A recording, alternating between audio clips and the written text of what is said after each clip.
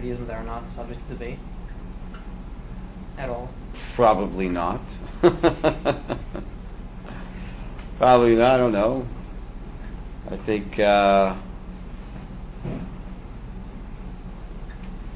think we all agree that there's a Shem. I don't think there's subject of debate on that. I think we all agree that Torah is Mina Shemayim. The question is, what does exactly that mean? I don't know. Why do you ask? Because then, I don't know. It's it's difficult to decide what to believe in if it's so up to debate. Well, so for that, you might want to go to my website. I have a talk called Paradoxical Logic, whereby actually debate is the ideal. It's not b'diavad. The way I'm hearing you describe it as, well, what can I believe if it's all up to debate? But actually, there are many sources that say that the higher truth, when it comes into our world, will always come into this world as having two facets that in our minds seem to be contradictory, but are actually two sides of one coin. So what seems to be a debate is actually two positions describing two facets of a single reality that our minds right now can't understand. But that's a long one. And if you go to my website, I think there's a 3 series that I did called One is Not One. So, yeah, that's a long one. There's certain questions get an answer, and certain questions get a class, and certain questions get a course. So you just asked the question that is somewhere between a class and a course. But it's a very good question. Any other questions before we begin? 2 minutes. It's like a flight. Shalom.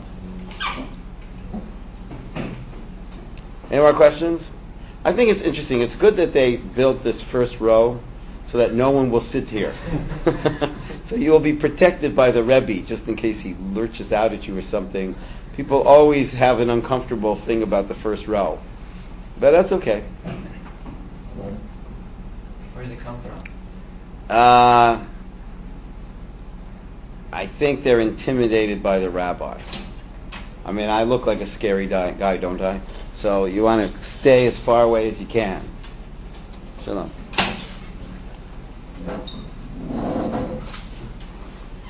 All right, should we begin? We got 1 more minute. Will you introduce me? That's why I'm here. Oh, so do you want to introduce me before the minute or after? We'll give it 1 more minute. 1 more minute. There is. Shalom. What is your name? Shmonah Esrei. Nice to meet you, Arav. Glad to be here. Thank you for coming. I've heard a lot about you over the years, so I've had a chance to see you in person. Oh, okay. I hope the good things. I hope what you heard about me over the years were good things. Very good. Okay, so you haven't met the people that I've eliminated. Okay, very good. All right. Maybe I have. Maybe they're the ones with the children. Okay. Very good. But I wasn't afraid to sit in the front row. We were just talking a moment ago. We were just talking about how people are afraid to sit in the front row. I'm hard of hearing. Oh. Okay. Good. Okay, I just want to take a brief moment to introduce Rabbi Aaron again. We had the pleasure of hearing Rabbi Aaron.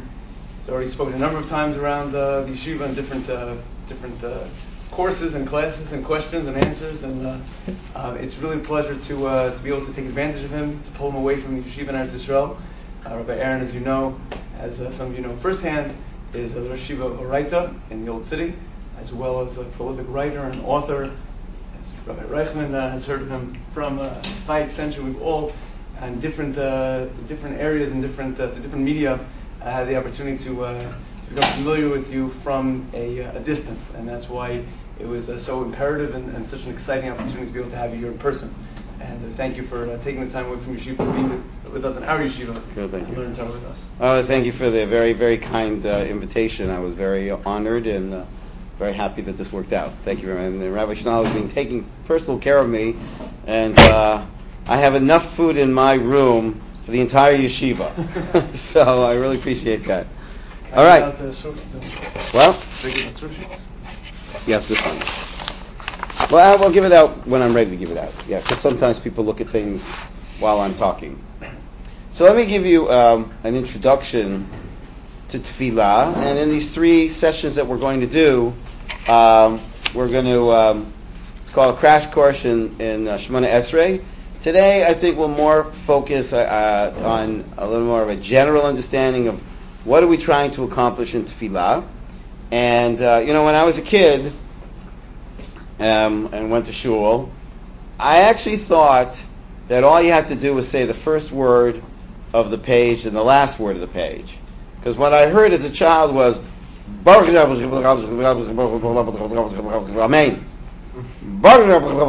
And I thought you didn't have to say the words. I thought you just mumble.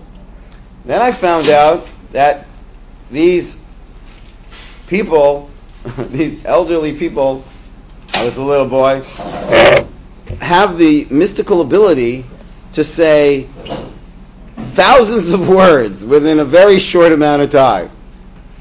And I thought that was good. And I thought that what we were supposed to do is try and daven fast, which made sense to me.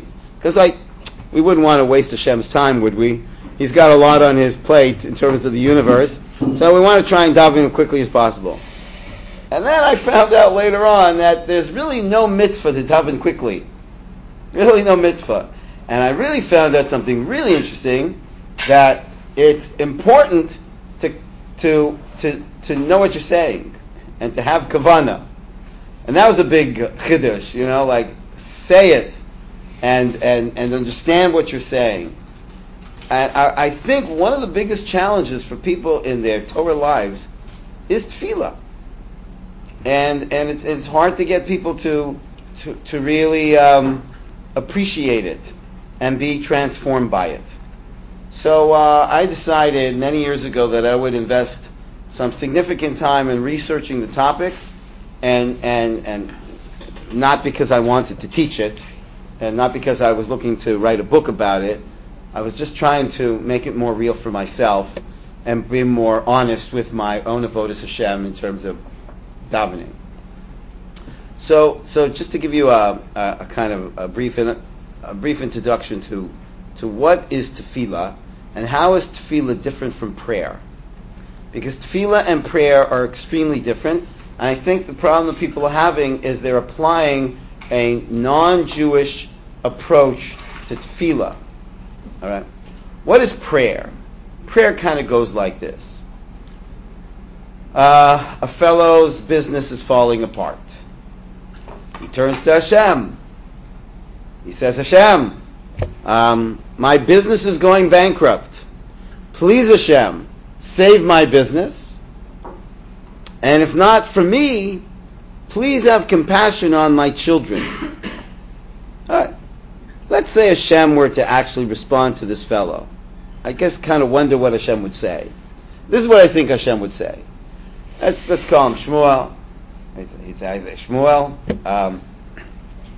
I don't know if they taught you this in yeshiva, but I assume they did, that I run the world, and I make everything happen. There's a bracha, shakol nihiyeh bidvaro.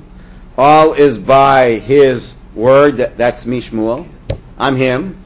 And all is by my word. So you're telling me that your business is falling apart. Well, Shmuel, I know that. Because guess who's making your business fall apart? I'm making your business fall apart. So, but I'm glad we were in touch. I also assume they taught you in yeshiva that akol tovah, that I am just tov. I am a bal rachamim. Avinu shebashamayim. I'm your father. I'm surprised you're asking me to save your business, because you should be thanking me. I'm obviously doing this in your best interest. And you made another comment, Shmuel, that I found a little bit insulting, but I don't want to harp on it, but you said something about being compassionate towards your children. Now, if I could just remind you, I'm the source of all compassion. So it kind of sounds like you're more compassionate than me. You're asking me to be compassionate towards your children. What do you think Shmuel would say? I think he'd say, is there anybody else I can talk to up there? But there seems to be, from a philosophical point of view, a problem with davening and trying to change Hashem's mind. Just the very concept of Hashem changing his mind is philosophically problematic. Why would I change my mind? Let's say I'm taking my children out for dinner, Chinese dinner. We're going to Mitsuyan, okay? Very Chinese place. We're on our way to Mitsuyan. Meet a friend. Say, I'm taking out the kids to dinner to Mitsuyan. He says, do you know that they just lost their heksher? So I changed my mind. Why did I change my mind? Because I got new information. What would it mean that Hashem gets new information? That he would change his mind? Like I'm letting Hashem know, you probably didn't know, but my business is falling apart. So when you think about tefillah, in this way, there's some serious philosophical problems that face us. And I think that's one of the reasons why a lot of people are having a hard time davening.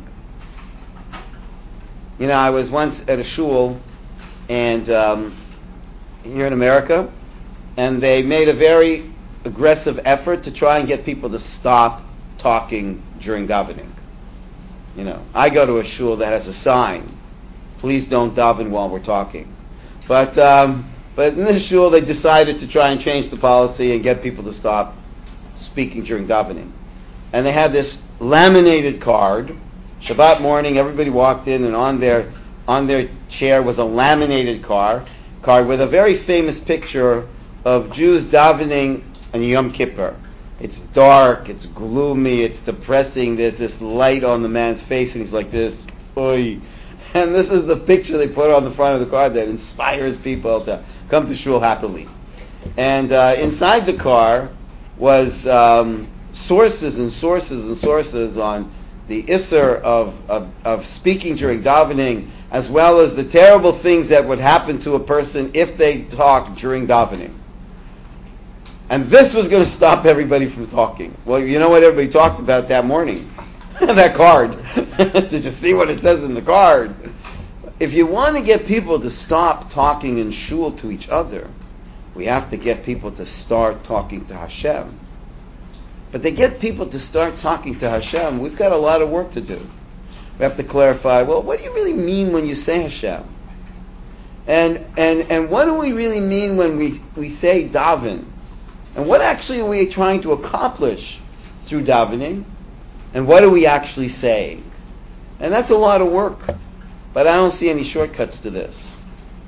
And I think we're losing a lot of kids. You know, schools, part of the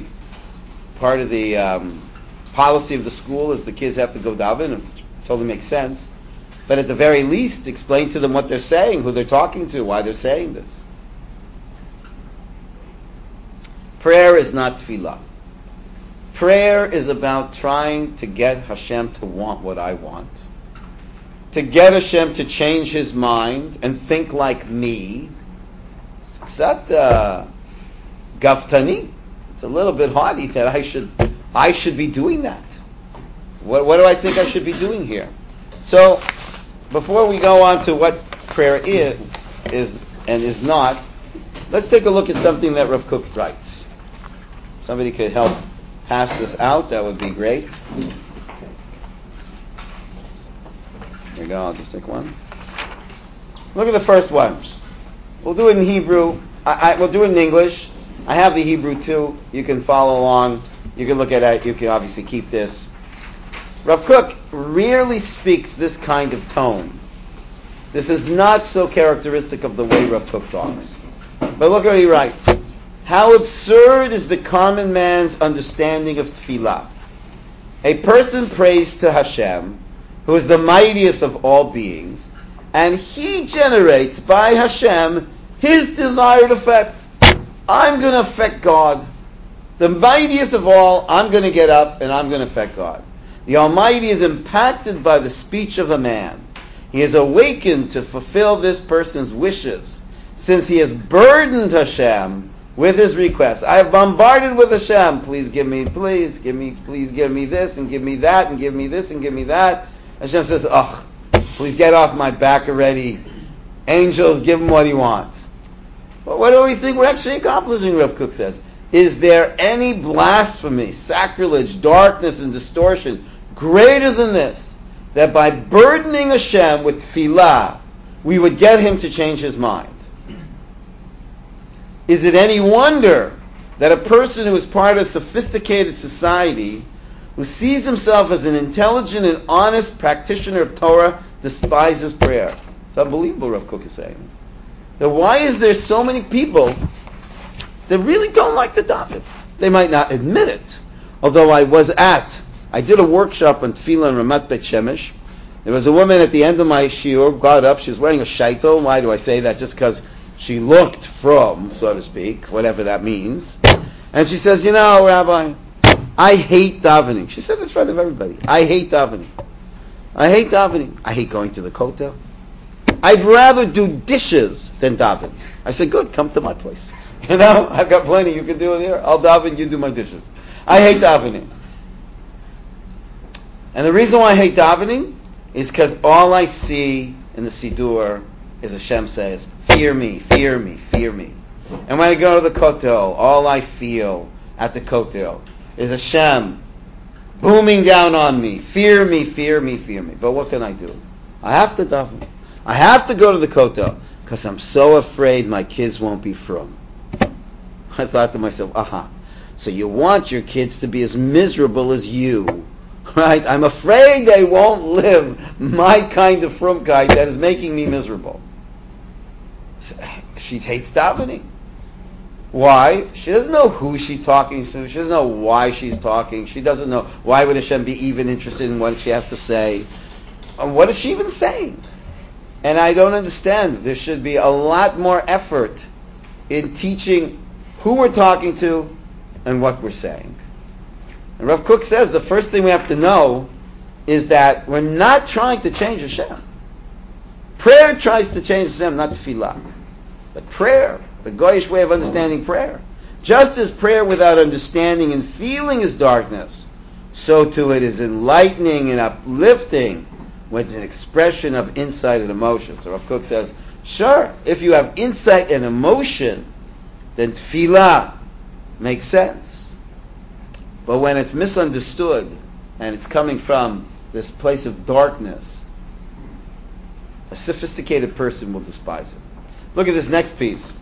Again, this is kind of rare for Rav Kook to even write in a way that sounds sarcastic and so critical. But obviously this is something that's very, very disturbing. This is what he writes. When tefillah is understood in a crass way, it becomes a mockery, suffering the pollution of idolatry. What's the pollution of idolatry? Because idolatry was basically, we've got to buy off the gods. We've got to offer them something. And a person calls out to Hashem, whom he describes as powerful, resilient, mighty, dominant, victorious, and as one who pursues honor and the obedience of groveling servitude from his ministers and servants. Hashem likes this. He likes us groveling and that he is inclined to be appeased by lowly people who plead with him by their requests and supplications. They beg him, they plead with him. He finds this, okay, he needs this. And then he changes his authoritative will, fulfills their demand. But rather than there's nothing sacred about their demand, but rather a simple base desire for some pleasant or unbecoming thing. People daven for some of the craziest things.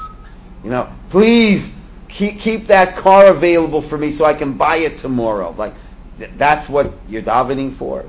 Whatever Hashem gives you the car, the people are asking for things. This type of prayer is objectionable. It is intoxicated and idolatrous. To have a tefillah where I'm trying to get God to want what I want, and want what I want, which is sometimes not the highest level, is lacking the inner power of the essence of tefillah, and it's considered a misguided offense. It's an offense, but it's a misguided offense. It's not a, he calls it a chata, right? So they won't be, so to speak, punished for it. But something's wrong. Something's wrong. This was what davening meant to me as a kid. I remember it was Rosh Hashanah. I did not grow up in a religious home, but we were very frum. We went to shul 3 times a year, and we went Rosh Hashanah, Yom Kippur. It was Yom Kippur, and I was in a conservative synagogue. This is what the rabbi said. Rabbi said, we are going to be opening up the Holy Ark.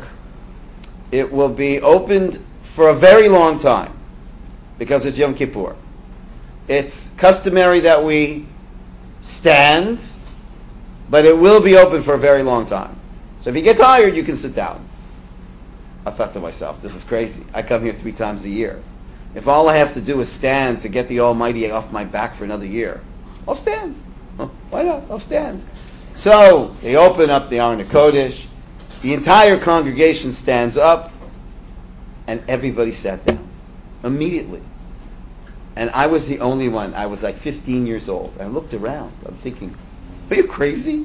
You already sat down? And so I stood, and I stood, and I stood, and I stood, and I stood, and I stood, and my back is killing me, my ankles, my knees. And I started to think, maybe I should sit down. How long could this go on for? But then I was about to sit down, and I said, wait a second, I know how the master of the universe works. He's waiting for me to sit down. I'll sit down, they'll close the ark, and I'll get punished. So I continue to stand. Finally, they close the Aron HaKodesh. I fall to my feet. I fall to my chair, and I felt so good that I felt so bad. Because this means I'm a holy person. That I'm in pain in shul. This is not Yiddishkeit. The people think that the whole point is to be in pain and to try and appease God. That's what's idolatrous about it. That you're trying to buy off God. You're trying to pay Him with pain or beg Him. And what is this? So let's try and understand how Tefillah is different from prayer. So the first thing we know about Tefillah is Lihit Palel. Lihit Palel. And what do we know about Lihit anything? Lihit Labesh. It's reflexive. So already we know something different. Prayer is trying to affect Hashem. Tefillah is trying to affect us. We're not trying to change Hashem. We don't have to change Hashem. We have to change ourselves. We have to change Hashem. Just like it says in number 3. This is from this is the beginning of the Eitz Chaim, Rav Chaim Vital, teaching over the Arizal's teachings. It is a known fact that God does not change. And so it is written, I am Hashem, I did not change. Rather, the change is on the part of the recipients. It was already established when the recipients are worthy, such and such will happen. And if not, then this and that will happen. The change is from them. So Lihit Palel, unlike prayer is I'm trying to get Hashem to change. Lihit Palel is I'm trying to get myself to change. What is it about me that I'm trying to change? I'm going to Palel myself. What does it mean to Palel? What does the word Palel mean? Judge. So I'm going to judge myself. Well, that is the common answer. I will admit that was the first thing I was told that the word Palel means. Although we find, and did I bring it down over here? We find in the story of Yaakov and Yosef. I didn't bring it here. In the story of Yaakov and Yosef, Yosef comes to his father. He understands that his father is nearing the end of his life. And what does Yaakov Avinu say to his son? Lo palalti. I never, so to speak, palelled that I would have ever seen your face, and yet Hashem has blessed me to see the face even of your children. So fill in the blank. What do you think he said there? He used the word palel. What did he say there? I never would have what? that I would have ever seen your face again. Never imagined. I never would have imagined. What else? Thought. I never would have thought. What else? I never would have dreamed. What else? Believe. Never would have believed. I never would have expected. Rashi, you look over there, said, Lo maleni libi lachshav machshavot. It never filled my heart to think the thoughts that I'd ever see your face again. I think this is a key to understand lehit palel. Lehit palel, I think we can conclude, is I'm intentionally working on myself, impacting on myself. I'm going to palel myself. I'm going to fill my heart to think the thoughts that I will dream those dreams. That's lehit palel. Lehit palel is an act where I am inducing in myself expectation. It's a self-inducing of visionary thinking, dreaming of what could be. And when I'm in shul, who's actually at the front of the shul leading the service? He's called the chazan. And where does the word chazan come from? Chazon. Which is interesting. Why not call him a cantor? Which they do. But I never liked, when I was in the conservative shul that we went to as kids, I never understood why the chazan would sing in our direction. It made no sense to me. I wasn't religious, but I thought, listen, if we're praying to God, why is he... And he was an opera singer, and he would stand in front and go, and I, don't look at me, I can't help you. And I never understood that. And I wasn't from, but it didn't make any sense to me. Chazan is leading the service in chazon. We've come to the shul to dream. That's why rabbis put their congregants to sleep. It's a good thing. We're here to dream. Just joking. Right? We're here to dream. To dream of what can be. To fill our hearts to think the thoughts of geula, of refuah, of shalom. That's what we're here to do. We're not here to change Hashem's mind. We don't need to change Hashem's mind. Hashem wants this. In prayer, I'm trying to get Hashem to want what I want. In Tefillah, I'm trying to get me to want what Hashem wants. I want what Hashem wants. And you know how you can figure out what Hashem wants? The Shmonah Esrei. The Shmonah Esrei is brilliant. I teach Shmonah Esrei to Jews that are not religious. Of course, also to Jews that are. But in my Kiruv programs, people that weren't believers, that one of the fundamental standard courses was a course in Tefillah. And they would say, well, look I want to learn about Judaism, but I don't know if I even believe in God yet. And why would I study this prayer? I said, when you're dating somebody, what do you want to know about them? What are they dreaming about? What's foremost on their minds? What do they want? What do they want? If you want to date Yiddishkeit, then this is where you'll find out what Jews want.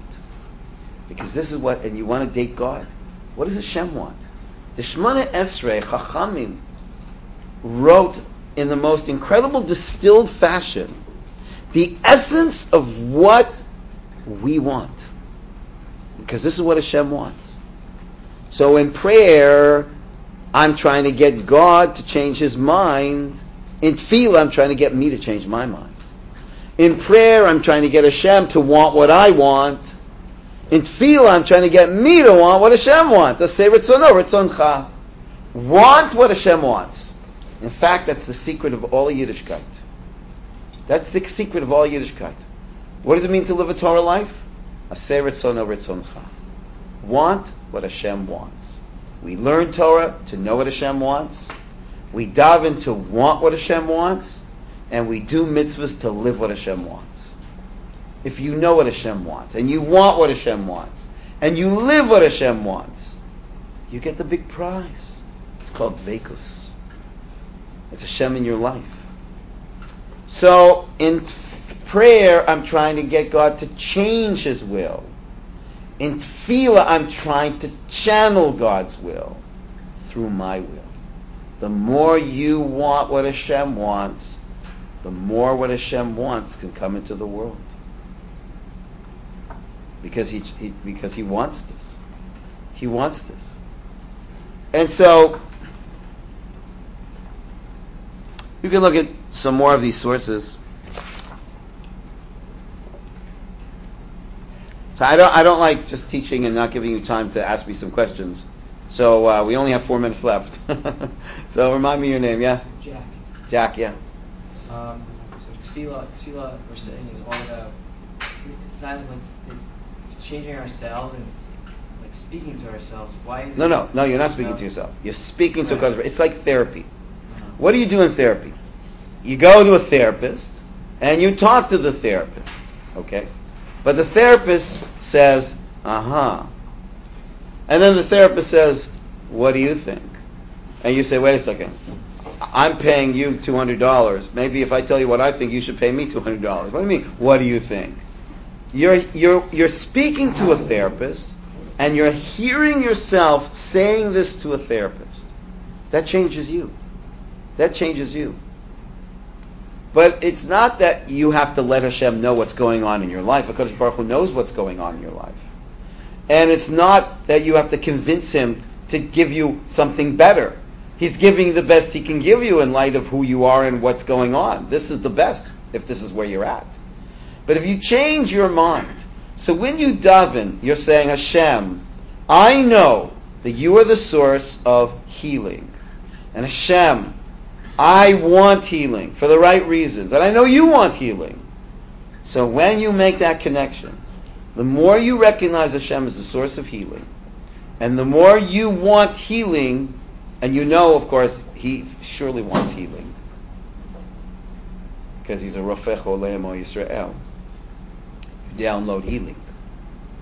But it's waiting to be down. That's why every bracha at the end is in the present tense. Baruch atah Hashem, Goel Yisrael. Baruch Hashem, Mikabetz Nitchei Mojo. Bonei Yerushalayim. It's in the present tense. It's happening already right now. Why is it not happening in your world? Because something's blocking it out. We need to change. Kadosh Baruch Hu doesn't need to change. Look at this last source over here.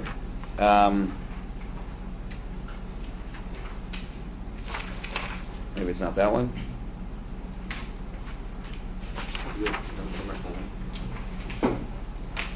No, these are all really beautiful sources, but I think over here, number 9.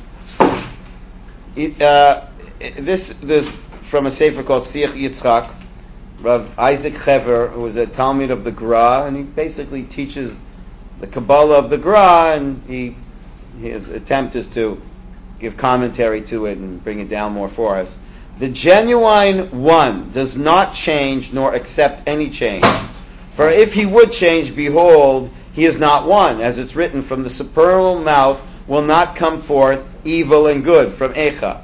Heaven forbid that his will changes from bestowing good to causing evil. The difference is only from the perspective of the recipients, who are governed by time and space, which is divisible into 2, past and future, right and left. In accord with the change in their situation, as a result of the modification of their conduct, like the change of time, they will be worthy of receiving heavenly influence, which is disseminated in the world. In other words, you decide. Hashem's not sending bad things. You're just receiving bad things. It's like, imagine you're a radio, and you're not tuned in, and your friend is. And you say to your friend, your friendly radio, I can't take the noise. This is horrible. And the other radio says, I don't know what you're talking about. This is beautiful music. Beautiful music? Don't you hear the noise? He said, are you tuned in? And the guy says, I don't know what you're talking about. He says, hey, we're radios. There's music. But in order to hear it, you have to turn on and tune in to the music. So too in your life, if you want to tune in to the music of Hashem, it's 613 on your dial. That's how you turn into Kol Hashem. Right? And so in this room right now, there is beautiful music. Nobody's hearing this music because we didn't turn on our radio and properly tune in our radio to the frequency of that music. But if we did, it would come in. Okay? So Hashem is only saying, the Baal Shem Tov says that klala is bracha that's trying to get into your life, but you're resistant to it. You're not worthy to receive it. The Zohar says that the Dor Mabul was scheduled to receive Torah, but they weren't ready for it. So the waters of Torah became a flood. And so instead of receiving Torah, they got a flood. But Hashem sent Torah. But because they were not ready to receive the Torah, it transformed into their subjective world as a flood. So people think that davening is very passive, and that's why people don't have kavanah. Because Hashem heard this before. I mean, as a kid, I didn't understand why we say the same prayers over and over again. Why not just simply say, Hashem, you know what I said yesterday? Ditto for today. Like, why are we wasting our time? And why are we doing that? Why are we doing that? So if we think we're trying to communicate information to Hashem that He doesn't have, and try and whine enough and beg enough and bargain enough to get Him to change His mind, a sophisticated society, Rav Kook says, is not going to go for that. But if we know that we are talking to Hashem, and we believe Hashem is listening, but we're not talking to Hashem because we think we need to transfer information and get Him to change His mind, we have to change our mind. So we are talking to Hashem, but the more I recognize you are the source of all bracha, and the more I want what Hashem wants, the more I can bring into the world, or allow for what Hashem is sending to the world to be received. Yeah, what's your name? Joey. Yeah, Joey. What practical steps should a person take? I can't hear you. What practical steps should a person take to start being Ah, here's a practical step. It's very simple. I wrote an entire sefer on Shmonah Esrei called Soul-Powered Prayers. And during these 3 days that I'm here at YU, it's going to be free for YU students. You just go to my website, rabbidavidaaron.com. Aaron is Aaron. You go to the bookstore. There are 2 Sfarim that I'm offering for free as an ebook. My sefer on the Amidah called Soul-Powered Prayers, and my sefer on Sefer Breshit called Love is My Religion. And if you go there, there's a coupon, and there's a code. You put in YU, and you download the 2 Sfarim. Okay, so that's a practical step. I spent years and years of researching this topic. Not because I was looking to write a book. I was looking to be more frum and have more feeling in my tefillah. You know, it's tefillah. It's supposed to feel it, no? So, and I wasn't. And I think this is something that's blocking so many kids in school today, that this doesn't mean anything to me. And I don't understand what I'm trying to do. Most people think that tefillah is a very passive act. I say, HaKadosh Baruch will take care of something. There's nothing I'm doing here. There's nothing I can do, so let's stop it. No. That's something very active you can do. Change your mind. You'll change your find. By the more you recognize, in fact, Rav Kook says this, very strong. Look at number 7. Again, all these are really fabulous sources. A person's will is connected to the divine will, flowing from the radiance of its light.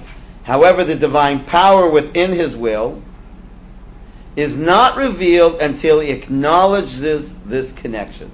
The more you're aware that your will is connected to Hashem's will, like a tributary from His will, the more you turn on the power.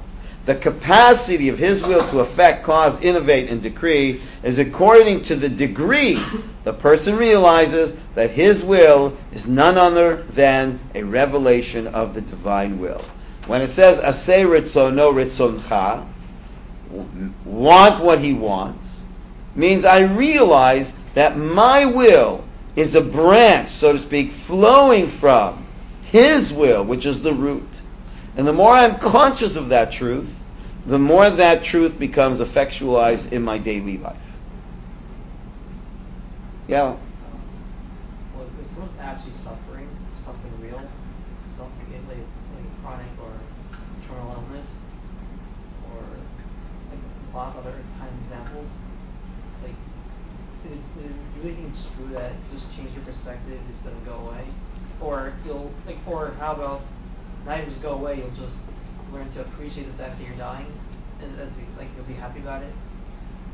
I don't know if they'll be happy about it, but I do believe, and I'm not saying this is easy, but I do believe that it is possible that a person, through tefillah, can bring into the world miraculous things. However, it's possible that they're trying to download something that is not what Hashem wants. And it's possible that you can't just download anything you want.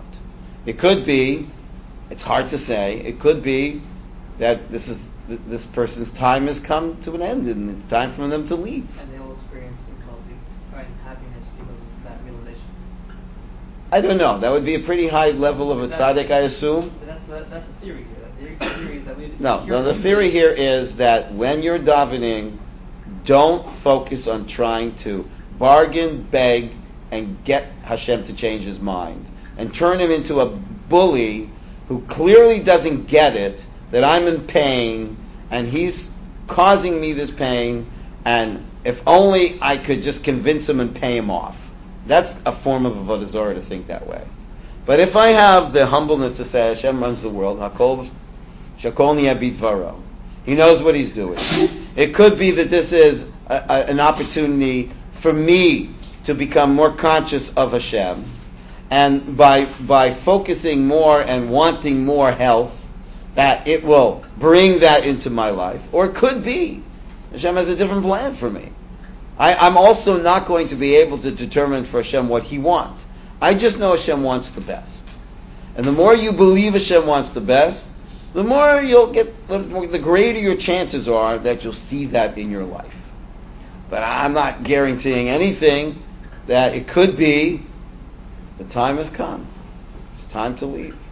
You know, there was a boy that was, his name was Nachshon Wachsman, who was captured, kidnapped by terrorists. The entire country was davening for him. The Rabbanut asked us all to light an extra candle, Erev Shabbos, as if Nachshon was our own son. Motzi Shabbos, we heard that in a rescue effort by the IDF, he was killed, and so was a soldier killed. And at the funeral, the father turned to the Rav of Nachshon and said, "All of Klal Yisrael was davening for my son." And this is what happened. How do you explain that? Now, what is a Rav supposed to say in the middle of Levaya to a grieving father? So the Rav said, "I don't know." The father says, "Well, then I'll tell you. Everyone davened, and Hashem said no. And I'm a couple." It's pretty amazing. Sometimes our goal is to want what Hashem wants, but I don't know what Hashem wants. I don't know what Hashem wants. I know one thing I know Hashem wants in general. Hashem is Tov Muchlat. Tov Hashem lakol v'rachamav kol masav. Hashem is good to all, and His unconditional love is towards everyone. That's His mission. That's His M.O. Obviously, many times we don't see it, we don't understand it. Imagine you were a seed. You didn't know you were a seed. Someone buries you alive. Could you think of something more malevolent than that? So evil than that they bury me alive? Just kill me. Don't bury me alive. And there you are, a seed under the ground, dying. You're dying. You're disintegrating. If someone were to whisper into your little seed ear, "No, this was a farmer. You're not being buried. This is not death. This is the beginning of new life. This is new potential. You think you're disintegrating, but you're actually blossoming." You think the seed could understand that? You think the seed could understand Melech Meimit Umchayei Umatzmiach Yeshua all in one breath? Okay, there's lots of things I don't understand. But what I do understand, that Torah is telling us, don't believe in a God that's this bully, that it wants you to beg, bargain with him, and it's not our Kaddish Baruch Hu. That's not our approach. Our approach is Masei Ritzono Ritzoncha, as best as you can understand it, as it's written in the Tefillah. Chachamim give us the recipe of Hashem's ultimate Ratzon, and then you let go. you let go. So, will you see miracles? Maybe. Maybe not. But I think one thing's for sure, you'll have greater peace of mind in the kind of God that you relate to and try to invite into your life. Yeah. What's your name? Yaakov. Yeah. If the purpose of Tefillah is to find a way to align ourselves with the unknown Ratzon Hashem, Yeah. so how do we understand that which Chazal say that Hashem is Allah himself? Does that mean he's trying to align himself with our Ratzon at the same time? Or I'll tell you what I think it means. Since you are in a Shema, and a Shema is a Chelek Elokam Im Al, is a facet of Hashem, Hashem is mitpalel through us. Now, what does that mean? As I said, some questions get a class, some questions get a course, some questions get a 2-minute answer. That's a big one. So you can check out, I wrote a book called The Secret Life of God. I think you would have a bigger context to address that more. When we say Adonai Sfatai Tiftach Ufi Yagiti Letecha, I believe it's the Rebbe that says that we're inviting Hashem to daven with us. We think we're davening to Hashem, when in fact we're davening with Hashem, because this is Hashem's tefillah. Hashem wants us to bring His tefillah into the world. The Midrash says, "Mitav Kadosh Baruch Hu l'sadir tov b'tachtonim." Kadosh Baruch Hu wants to make His presence on earth. How is He going to get here? The more we want what He wants, the more we bring His Ratzon into our Ratzon, then Ki'ilu Hashem is mitpala. I don't want to hold you up, but I was told to stop 15 minutes ago, but my wife is not waiting up for me tonight. She's in Yerushalayim. So, any more questions, I'm happy to respond. But anybody who needs to leave, don't worry about that. Yeah. Why dafka 3 times a day and at those specific time intervals? Okay. Well, each one of those times of day represents a different kind of setting for your day. Your morning sets kind of stage of the day. The afternoon is your mamish in the middle of everything you're doing, and you say, no, I have to stop and anchor myself in a more Hashem consciousness. At night, you're getting tired. Again, no. So every kind of, it's like, there's some, you might call it 3 seasons of one day. But it's about how to anchor your life in a greater Hashem consciousness. Shivita Hashem negdi tamid. I want to be in a Hashem consciousness. And one of the pillars of that is tefillah. And sadly, we're losing it. There's Baruch Hashem, there's some very strong davening, very strong learning, and there's very strong chesed going on. But we need to do more work, I think, on tefillah to make it more serious. But to do that, what I did is I studied the Shmonah Esrei the way I study Gemara. I just decided that what I learned through the method of learning Gemara, I'm going to apply to learning the text of the Tefillah, and try and make it meaningful for myself. And I think everybody should do it. And everybody might have, and probably will have, a different shot, which is good. But make it meaningful. But if I'm just saying a bunch of words, I don't know how many more generations are going to be willing to forgive us for that one, right? And tell them to go. Just yesterday, I was part of the Shabbat project, and there's a woman there. Her son's going off the derech, and she said, "Ask the rabbi." She's on his head. I don't want to ask the rabbi. No, ask the rabbi. He said, "What questions do I want to ask the rabbi?" She says, "This is what you want to ask him." And she starts asking me the questions that she wants me to answer to him. And he said to me, Rabbi, I don't want to go to shul. My mother wants me to go to shul. It means nothing to me. I don't know what I'm saying. I don't know who I'm saying it to. And I don't even know why he'd be interested in what I have to say in the first place. He's right. He's got a good point. And the mother wants him to go to shul. So, once upon a time, there were people that were traditionalists. There are less and less of them. But some people, tradition. This is what we do, and this is what we do.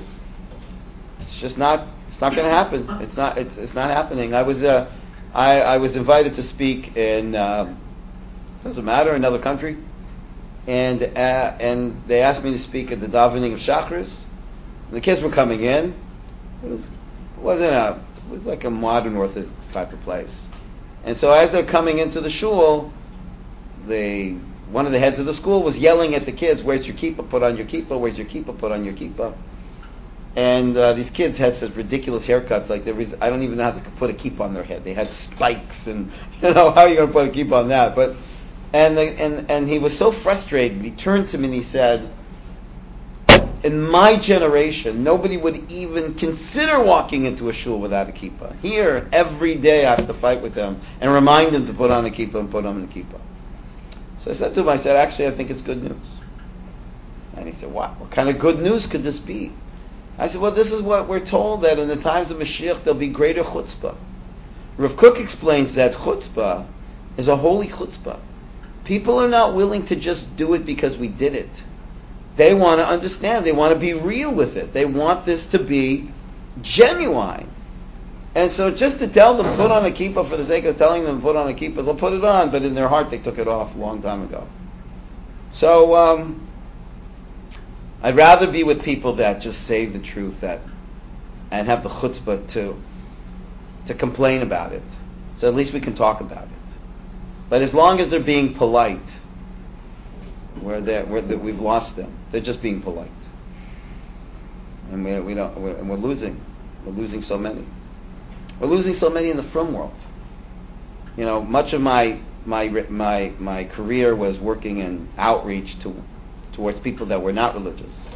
And then when Israelites started Araita, that was very much a switch in my career where we were focused on kids that were coming from the modern Orthodox day school. I saw wow, we can run after the assimilated Jew, but Jews that are already somewhat in the fold, and maybe even more than somewhat. They know Hebrew, they know some basic halacha, they know basics in Torah. We're losing them. We're losing them. So it's like a company trying to get new customers when the customers you have are leaving. So what's going to be? So there's a chutzpah in the world where kids are saying, "I don't want to do it just because my Zaidi did it." And it's sad on one hand, but it'll be very, very, very good news if we can tap into the desire for something more genuine and turn it into something very genuine. What do you think about Nachman's idea of individual prayer, gathering in your own words, in your own language, to Hashem? Not as a substitute for tefillah. No, but as a supplement? Sure, of course. I think people are missing that personal sense of talking to Hashem, because, when you're on a bus, how real are these people on the bus? You see them, but until you talk to them, they're not so real. How do you enable Hashem to be more real in your life? Is by talking to Hashem. But let's say you talk to these people, but they don't talk to you. So something's still missing. Because Baruch Hu talks to us also. But He talks to us when we're learning Torah, through the chidushim that He sends to us in our heads. When we immerse ourselves in Torah and suddenly something hits me, I think this is what the pasuk means. That's a little bit of Hashem talking to us. So we speak to Hashem through davening, and Hashem speaks to us through learning. But so I absolutely, I'm a advocate of hitbodedut, but not as a substitute for tefillah. And I know schools today are trying to do something about tefillah, and they're doing all these creative things about tefillah, except learn the text. What are we saying? And I hear there's all kinds of tefillah that's going on. Kids are telling me strange things that they're doing in different schools to try and make tefillah more interesting. Well, but why not just go to something old-fashioned? Let's explain the words and the intention behind these words and what we're hoping to accomplish by saying these words. Why not start there? Why are we doing all these creative, interesting minyanim and all that? As well as, I think it's beautiful to bring more Shlomo Carlebach singing into the Tefillah. But in my mind, it's a good thing, but it's kind of avoiding the problem, which is we don't know what we're saying. And we don't know who we're talking to. And we don't know why he'd be interested in hearing us say it in the first place. And we don't know what we should be expecting to happen after this. But at least we're singing. Okay, it's great that we're singing. But it won't be enough. It just won't be enough. Any more questions? Yeah. Do you think it's better to Tefillah in English? Yes and no. I'll tell you why. The no part of it is it could become a handicap and you'll never get to the Hebrew. The no part of it is the English translation really suffers from the limitations of translation. Like the word Baruch, blessed. It's not the same thing. It's not the same thing. Blessed art thou. Oh, give me a break. What did you just say? What am I supposed to mean? What does this mean? So I do think that if you don't understand any of it, then at least pick parts of it that you teach yourself to understand in Hebrew as you work your way through it. But to just say blah, blah, blah, blah, blah, blah, blah, I think a lot of people are going to get tired. They're going to speed it up and they're going to try and get to the Kiddush Club. That's why they're there. The Kiddush Club. Yeah. Why should he? By the way, I wanted to also respond. See, the downside of Hitbodedut is it's not taking care of the aspect which is so central to Torah life, which is community. Because that's a big part. This is our communal prayer. We together, whether we're standing together or I didn't make it to Minyan, but this is our community's prayer. And a big part of Yiddishkeit is about, that's why it's not even called a Beit Tefillah. It's called a Beit Knesset. Well, you call it a Beit Tefillah. But what's special about the Beit Knesset is Jews are coming together. So I've heard people say, you know what, I don't like going to shul. I don't like the people in the shul. They're talking anyways during davening. So I've decided to daven on my own. That's not a good solution. You're Poresh Metzibur. And we need to reinforce the tzibur. And recently I heard a talk where a New Age guy that was very far from Yiddishkeit has come back to Yiddishkeit, and people are very excited about this, and he's kind of promoting Judaism. So he was telling people, go to shul. This guy, he became a Buddhist, now he's telling people to go to shul. But anyways, so this one woman asks in the audience, look, I go to shul and I get nothing out of it. He said, that's the problem. Everybody's going there to get something out of it. So there's nothing there for everybody. Because everybody came to take. Nobody came to give. Go to shul and not look for what you can get out of it, but what you can put into it. And I think that people are coming to shul as takers. Rabbi, inspire me. Choir, sing me to God. What are you doing here? What are you contributing here? We're at Tzibur. They say a story about the Baal Shem Tov. He was davening with his Talmidim and a minyan, and he was davening long. And they all finished, and they were waiting, but they felt bad because they didn't want the Baal Shem Tov to feel that he would be pressured by them guys standing around and waiting. So one by one they left the shul. And as soon as they left the shul, he came out and says, how could you do that to me? I was only able to daven because you were there. So it's really learning to build tzibur. And I think that's a mistake that's happening in some areas of Jewish education, that there's not enough understanding of Klal Yisrael.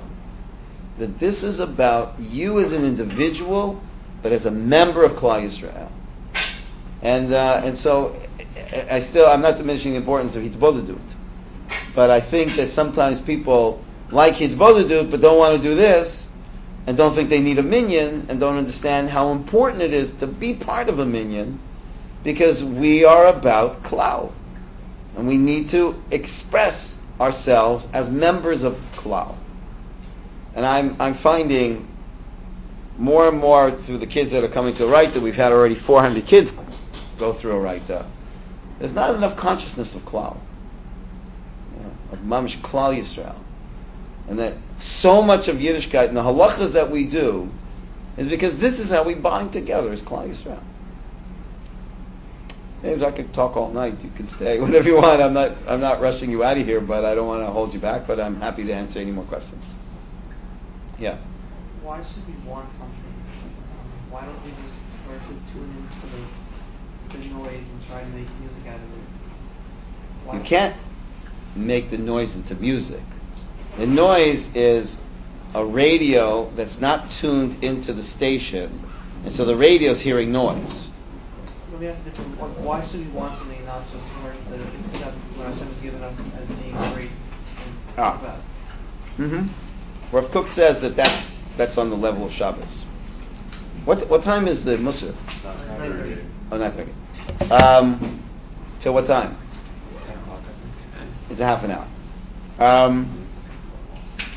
Rav Kook says that the reason on Shabbos you don't ask is because there's a level where the tzaddik says, I'm completely makabel your will. Okay? But we have a mitzvah to daven. So for whatever reason, thank you. Whatever reason, Hashem says, I want you to daven. I want you to daven. Okay? But there's times where we have to also learn to be makabel.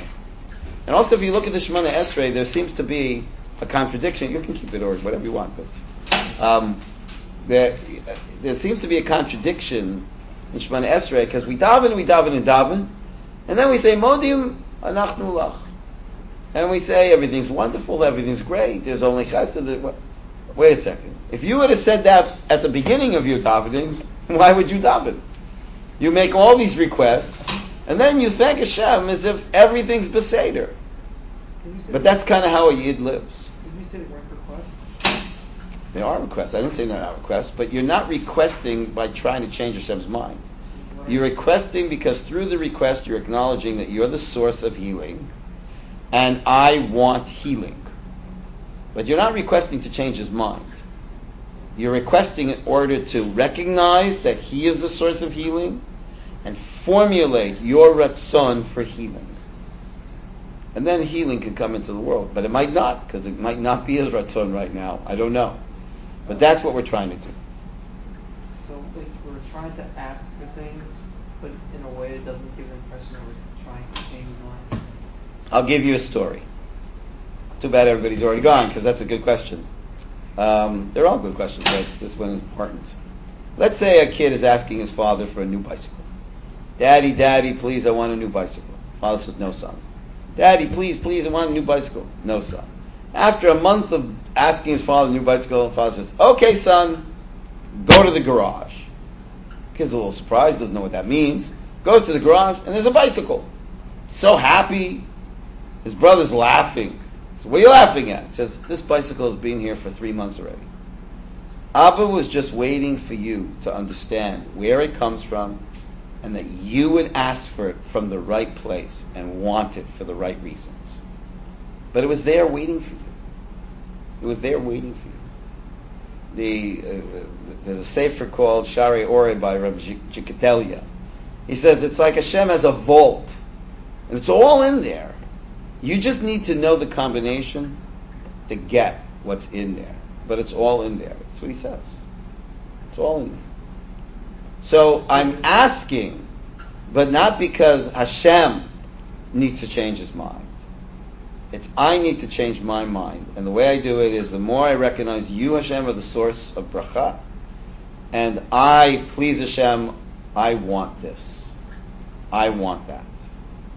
And I know that what I want is what in the deepest depths is what he wants, because he is Goel Yisrael, so he wants Geula. Bonei Yerushalayim, he wants Yerushalayim.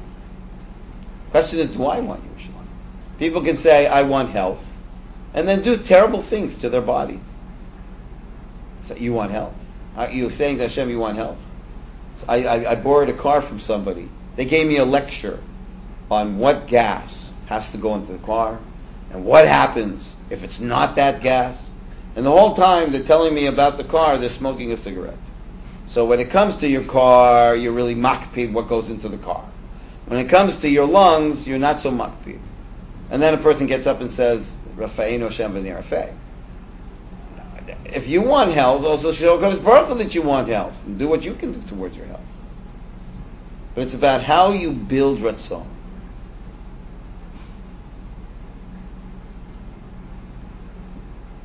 Do you have an explanation why Hashem wants us to pray? Yes.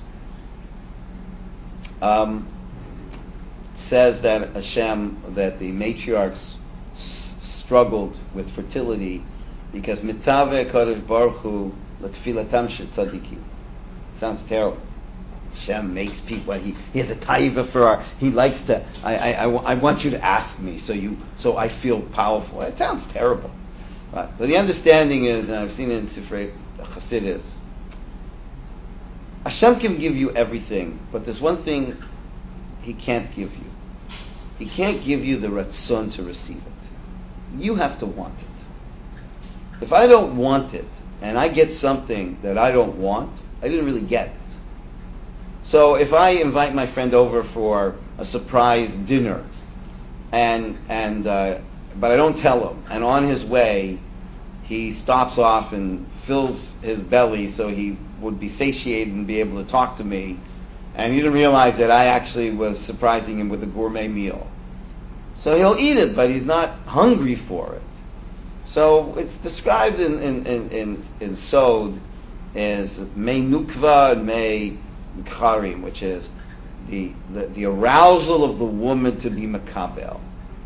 And so Hashem can give you bracha, but the tzima'on for the bracha has to come from you.